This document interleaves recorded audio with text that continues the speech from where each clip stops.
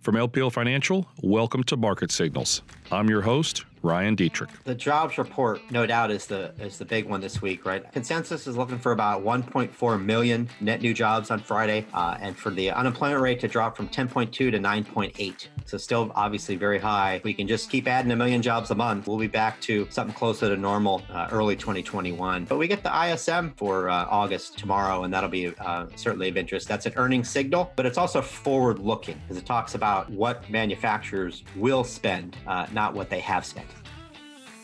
Hi, everybody. Welcome to the latest edition of the LPL Market Signals podcast. Ryan Dietrich here. I'm going to kick things off with you with my good friend up in Boston, Jeff Bookbinder. Jeff, this morning down here in South Carolina, I took my kids to school. First day of school, they're doing the A-B thing where they go one day and don't go the next. It rained, so Mother Nature just made it a little more interesting on that first day going to school. When do your kids go back to school, or how's it working up in Boston? Yeah, we're delayed 2 weeks. Okay. So we still got a little more time to prepare. And we're doing the same thing here where you go 1 week and then stay home the next. Yeah, no, that's how it is here. I know it's a lot of different places. I mean, my boys go for a month, day on, day off, and then they go full time, whereas my daughter goes A-B days the entire time. So anyway, so we'll see. So obviously lots of anxiousness, I guess you could say, as we kind of head into doing some things like that. But at the same time, it's at least for my particular family, I think it's important to get the kids out of the house. They stared at each other long enough. I think they need to get out and do something. So with that, Jeff, we've got a lot to discuss. Let's just kind of get things moving here. This week in the LPL Market Signals podcast, we're going to take a look at August, which has just been an unbelievable month. Going to kind of put in context how strong it's been, and some interesting stats. Also a September preview. Yeah, September is usually weak, but there's some stuff we want to point out, and there are absolutely some big events coming up in September, which could cause that typical September volatility. Then, as we did last week, we talked about if Joe Biden were to win the presidency. This week, we're going to finish things up and talk about a potential President Trump second term.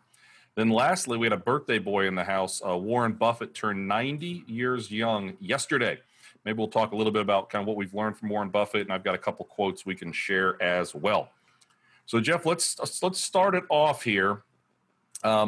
Just an unbelievable. I'm going to put up this chart here. So we are on YouTube now. So if you have YouTube, you can kind of see along and watch Jeff and I talk and share some charts. But Jeff, this August is the first August I have found in history that had two separate 6-day win streaks. Okay, as the time we're recording this, the S&P has been up 7 days in a row, but it's been a new all-time high 6 days in a row. Had a 6-day win streak to start the month, 7-day win streak currently, made a bunch of new highs the last 6 days. Last week was what I call the perfect week, implying every single day was up.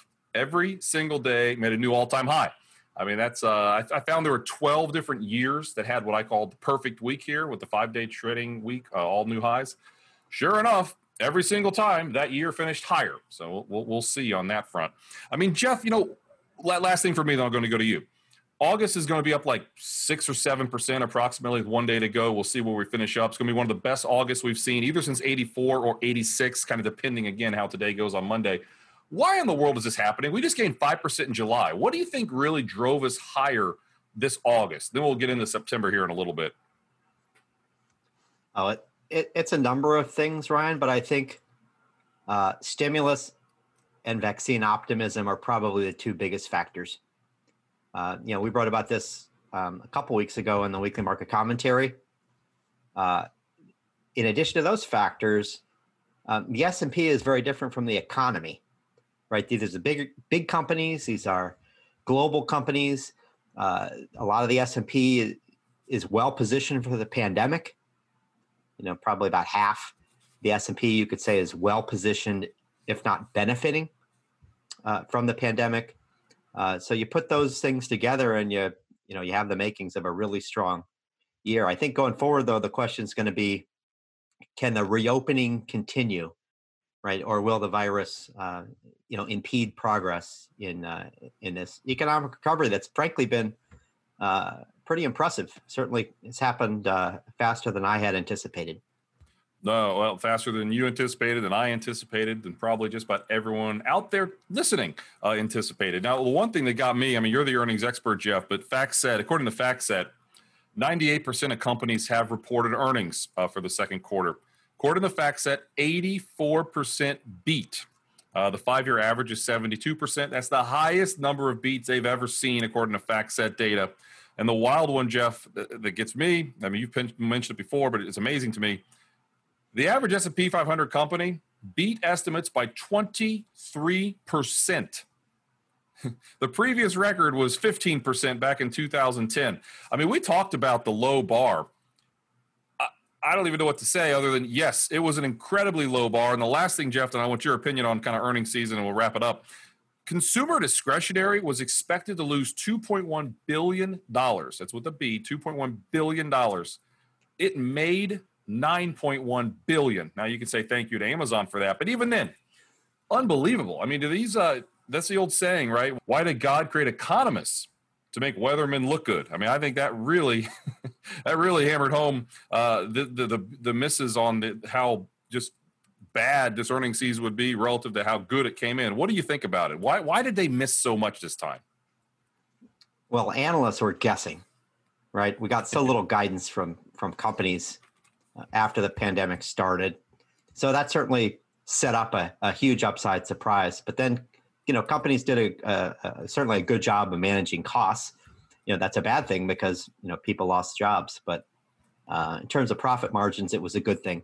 So companies just were much more profitable, I think, than people anticipated. You combine that with this economic recovery exceeding expectations, and you had the makings of a big upside surprise. But keep in mind, we're still well below last year's peak profits, and we're probably going to, take at least a year to get back there.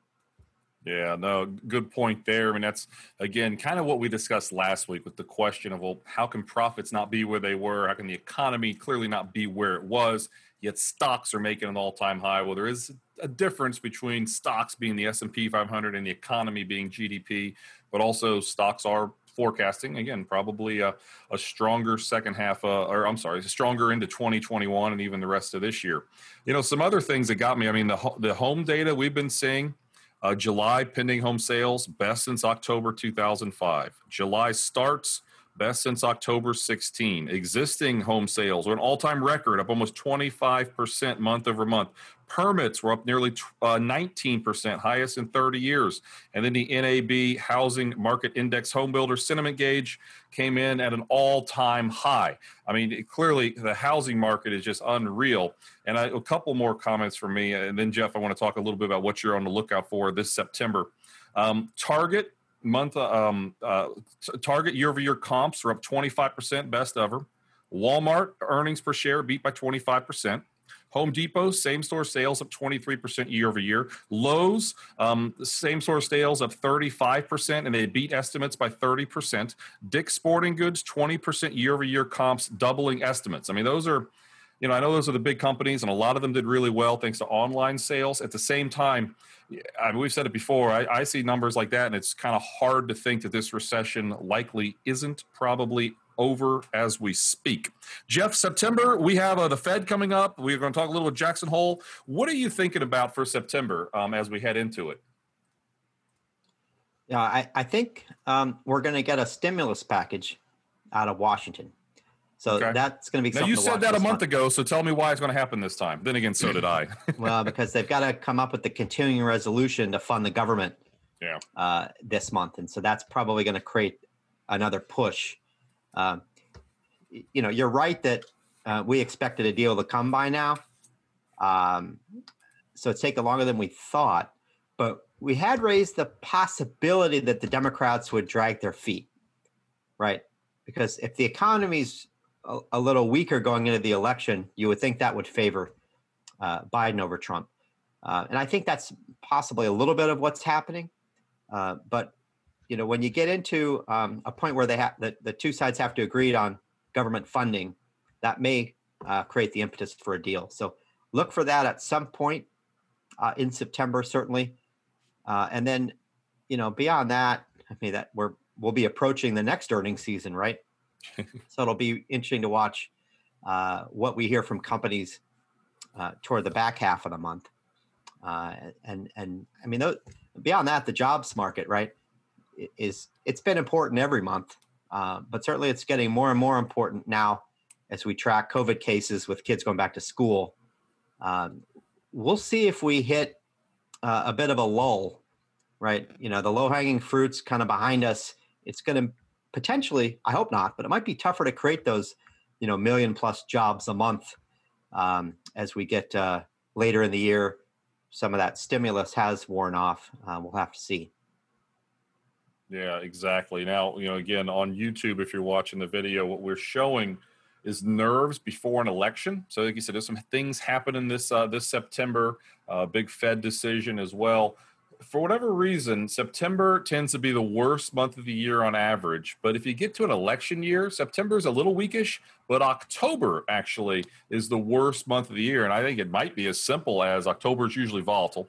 But at the same time, maybe there's just some pre-election jitters. And with stocks up nearly 60%, the last 114 days, give or take, whenever the market officially bottomed on March 23rd, which is actually the best start to a bull market after 5 months. And we wrote about this last week on our lporesearch.com blog. Just at this point, previous major bull markets that had years left, this is the best start to one. And the other two that were similar in terms of big gains after about 5 months were 2009, off the 2009 lows, and off the 1982 lows. And both of those, for what it's worth, continue to have strength over the rest of the first year of that new bull market. Now, Jeff, let's talk about the Fed maybe. What I thought was kind of funny in a twisted way. Remember the Fed minutes? We had Fed minutes like a week or so ago, and they were less dovish. The Fed was less dovish. Then just last week, we had Jackson Hole, and the Fed was considered, lower for longer. The Fed was considered extremely dovish. So it's almost like just wait a day and you get a different outtake. I mean, Jeff, you got some time to think about what the Fed had to say at Jackson Hole. I've got some comments too, but you go first. What were some of your major takeaways from Jackson Hole last week of what the Fed had to say? Yeah, I mean, from my perspective, this wasn't a big surprise because we've been talking about the Fed using average inflation targets for quite a while, right? Instead of just saying we're going to get to 2%, and if we get close to 2%, we're going to proactively hike rates, right? They've been moving away from that for quite some time. So we finally, they finally got pen to paper and put that out there officially. So that's meaningful. But we've been moving in this direction, right? Really for the past year or two. In fact, this isn't even a new development during the pandemic. So, the bottom line for investors is that we're going to have support from the Fed for longer. That's lower for longer. They're going to be much more careful about raising rates. In fact, that rate hike we got 2 Decembers ago, that wouldn't have happened if it wasn't, if they had this new policy in place. So they're going to be more patient, and that, potentially keeps us in this environment with low interest rates and a lot of Fed support for longer than maybe we had anticipated a year ago.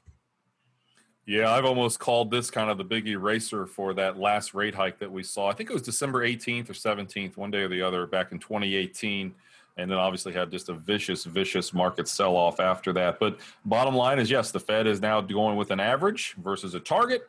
And the market thinks that potentially means lower for longer. They can keep rates a little bit lower with a little higher inflation. The Fed didn't necessarily say, I guess I should say Jerome Powell didn't necessarily say, well, how much will you let, say 2% with your target, how much will you let it go above that to keep that average, ballpark 2%? He didn't say, but I know later in the day, one of the Fed governors, I forget which one it was, was on CNBC, and he said he could see up around 2.5%, potentially inflation before the Fed maybe has to start raising rates. The other thing, Jeff, I guess the Fed moved away from their long-term stance that a full employment picture causes inflation. Let's be honest, for 10 years, we had, a lot of people expecting higher inflation. It never really happened. So a little subtle change from the Fed in terms of those two things, right? The change that a full employment picture will cause inflation. They backed away from that.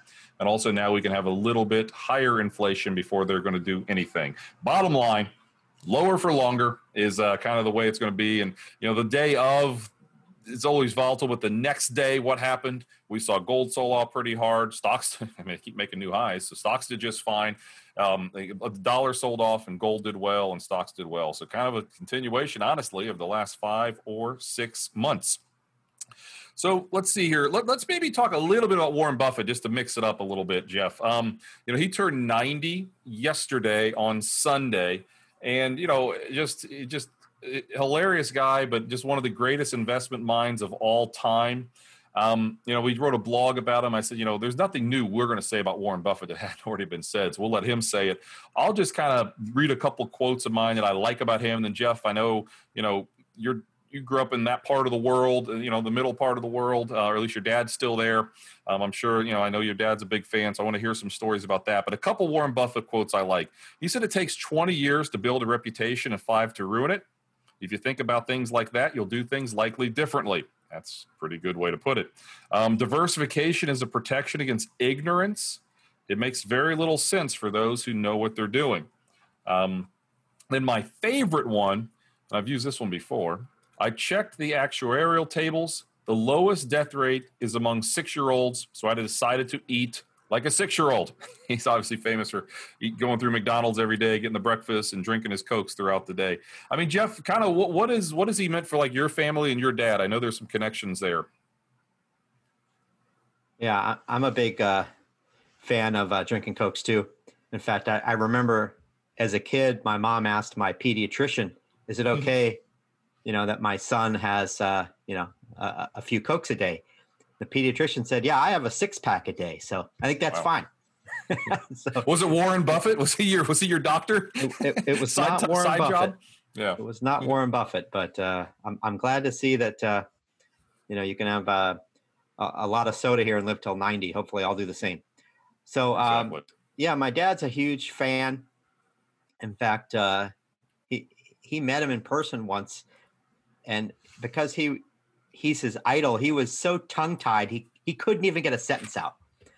Wow. He was trying to explain to him that they had a mutual friend. The words just didn't quite come out. He did talk to him later on the phone, and actually sent him a letter, and he actually responded to it about a stock idea, which is pretty neat. So yeah, we're huge fans, have been for a long time. I know, going through the 87 crash, I was certainly a little nervous about that. And my father invoked some of the lessons he'd learned from Warren Buffett and, said confidently, we're going to ride this out. We're going to be fine. Sort of taught me about investor psychology at a pretty young age. Sure enough, we got I think it was 6 months when we got all those losses back. Right. We've repeated that, of course, in the 2009 crash and now this most recent bear market. So valuable lessons indeed, that stocks go up over the long term, and don't panic sell at the bottom. Good points there. So it looks like we've got 5 or 6 minutes. I want to get a little more serious than normally we do here. It's been a rough couple weeks for just, some tragedies. Chadwick Boseman obviously passed away last week. We're huge fans of him. I know Burt White, our chief investment officer, shared some thoughts on him. Lute Olson, famous basketball coach, passed away. Clifford Robinson, another famous basketball player. And then I was devastated to see just yesterday on LPL at work, a guy that I'm a huge fan of, Jared Larson, 33 years old. He tragically passed away fairly recently. I didn't know that at all until I saw it on our intranet that we have. So Jared, you're the man, and I'm really, really sorry to miss you. I saw him, I guess, about a year ago down in Florida, and just certain guys just and it's just, I don't know, it's not right at all, but definitely our thoughts go out to all those people, clearly with the impact of the virus and everything going on, but just, some of those people, but specifically when we lose someone from the LPL family way before we should, we're thinking of you, man, and your family. So with that, Jeff, no easy way to move forward, but we will. I know Jared would want us to. So the last thing we're going to talk about is if President Trump were to win a re-election. Last week, we talked a lot about Joe Biden if he potentially wins. So, what about this one? What happens if President Trump wins again for the economy and stock market, Jeff? I'll chime in. I'll let you start. Yeah, I think you got to start with taxes. I mean, you see this chart though. You know, stocks tend to do well when Right. incumbents eventually win. So, um, President Trump's got a big head start on this, right? We're up, I don't know, 5-6% since the third, which I guess starts the clock ticking on this metric. So if stocks keep going higher, that certainly gives Trump a better chance. And if we get really strong rebound in the economy from here, certainly that helps his chances as well. But I think taxes is really the biggest, uh, you know, dispersion, right? The divergence between the two paths of the two parties. And so we spent a good chunk of the weekly market commentary on that. As we talked about in the Biden piece last week, you're probably going to see the corporate tax rate go up from 21 to 28. Some people actually think it could even go higher than that, even though the Biden camp has said 28. And then individual tax rates, the estate tax, dividends, capital gains for higher income levels, those are all on the table, all likely to happen. But Biden would need the Senate, in addition to the House, to get all that done. And that's a coin flip. It looks like there was a little bit of a bump in polls. We recognize you get different messages from different polls, but there was maybe a little bit of a bump from the Republican convention in Senate prospects. And so maybe that was looking like it was going to go Democrat based on polling. Now it's looking like potentially a coin flip, or maybe even a slightly higher probability that Republicans hold or we get 50-50. So just keep that in mind. You need all three to push those tax hikes through. And therefore, if we don't get all three, if Trump wins, obviously that would prevent a Democratic sweep. You're not going to get those tax hikes. So that, I think, is where you have to start. But certainly tensions with U.S. and China could ratchet higher in the event of a Trump victory. Those tariffs that we suspect would come off under Biden would stay in place, and we may even see more tariffs. We know President Trump loves to use those. So that's something to watch. Certainly there are more China hawks. It's on the Republican side, it seems, although there are plenty of China hawks on both sides. That's become a bipartisan issue. And then lastly, I'll throw out infrastructure spending. And then if you want to go into some of the sectors, Ryan, we can. But infrastructure spending is more likely to happen in a Democratic sweep scenario, but it's still possible in a second Trump term. There's certainly some folks on the Republican side that don't like the spending, but after we get through the election, it's possible with Republican leadership that we do get some infrastructure spending as a bit of an economic stimulus, and frankly, we need it. Right. So those would be some of the areas I would focus on, Ryan. Yeah, I mean, let's not forget, in 2017, obviously Republicans had both chambers of the House and obviously the presidency, and it was difficult to get the tax cuts through then, and they didn't. One of the big things President Trump ran on was indeed infrastructure, and they didn't get that done then either. So we're all making our best guess as to what could happen. If you get the Democratic sweep or you get the split Congress, regardless, if you do get the Democratic sweep, it might still be quite difficult to get through, because we've seen some of those things before. But Jeff, what do you think could move markets the next 4 or 5 days here? Oh, the jobs report, no doubt, is the big one this week, right? Consensus is looking for about 1.4 million net new jobs on Friday, and for the unemployment rate to drop from 10.2 to 9.8. So still obviously very high, but if we can just keep adding 1 million jobs a month, we'll be back to something closer to normal unemployment early 2021. So that's the big one. No doubt. But we get the ISM as well for August tomorrow, and that'll be certainly of interest. That's an earnings signal, which makes it interesting to me because I follow earnings very closely. But it's also beyond that, forward-looking, right? Because it talks about what manufacturers will spend, not what they have spent. Yeah, you mentioned, 1 million jobs here, 1 million jobs there. Similar to when you add $1 trillion here, $1 trillion there, you're talking about real money think a million jobs here, a million jobs there. We're talking about pretty good recovery, but we're aware we lost over 20 million jobs back in the spring, so still a long way to go on that for the recovery. But Jeff, I think we need to end it today. If you watch this on YouTube, you see I've got like the wired headphones in, and I have wireless earbuds. Jeff, I think I discovered why I was having trouble. I believe they connected to my phone, and I wanted to connect to my computer. So anyway, that was something Jeff and I were talking about before we started recording. But anyway, I hate when technology doesn't work, but I think I figured out why I couldn't get it to work. So next time, if you watch the YouTube video, hopefully I've got my brand new earbuds in, wireless earbuds. And I am on Yahoo Finance in like 15, 20 minutes. We got to end it right now, and I got to go talk to those guys. So everybody, thank you so much for being here this week. Thanks, Jeff, as always, for the awesome commentary.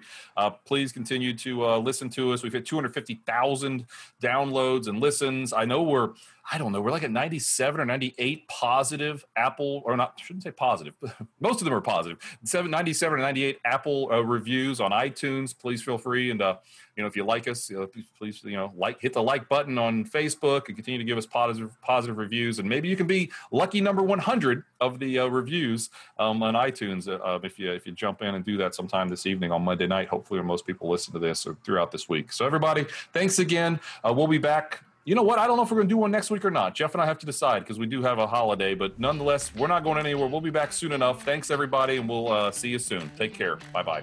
This material was provided by LPL Financial, is for general information only, and is not intended to provide specific advice or recommendations for any individual. There is no assurance that the views or strategies discussed are suitable for all investors or will yield positive outcomes. Investing involves risks, including possible loss of principal. Any economic forecasts set forth in the podcast may not develop as predicted and are subject to change. References to markets, asset classes, and sectors are generally regarding the corresponding market index. All indexes are unmanaged and cannot be invested into directly. Index performance is not indicative of the performance of any investment. All performance reference is historical and it's no guarantee of future results. All information referenced in the podcast is believed to be from reliable sources. However, we make no representation as to its completeness or accuracy. Securities and advisory services offered through LPL Financial, a registered investment advisor and broker-dealer. Member FINRA and SIPC. Insurance products are offered through LPL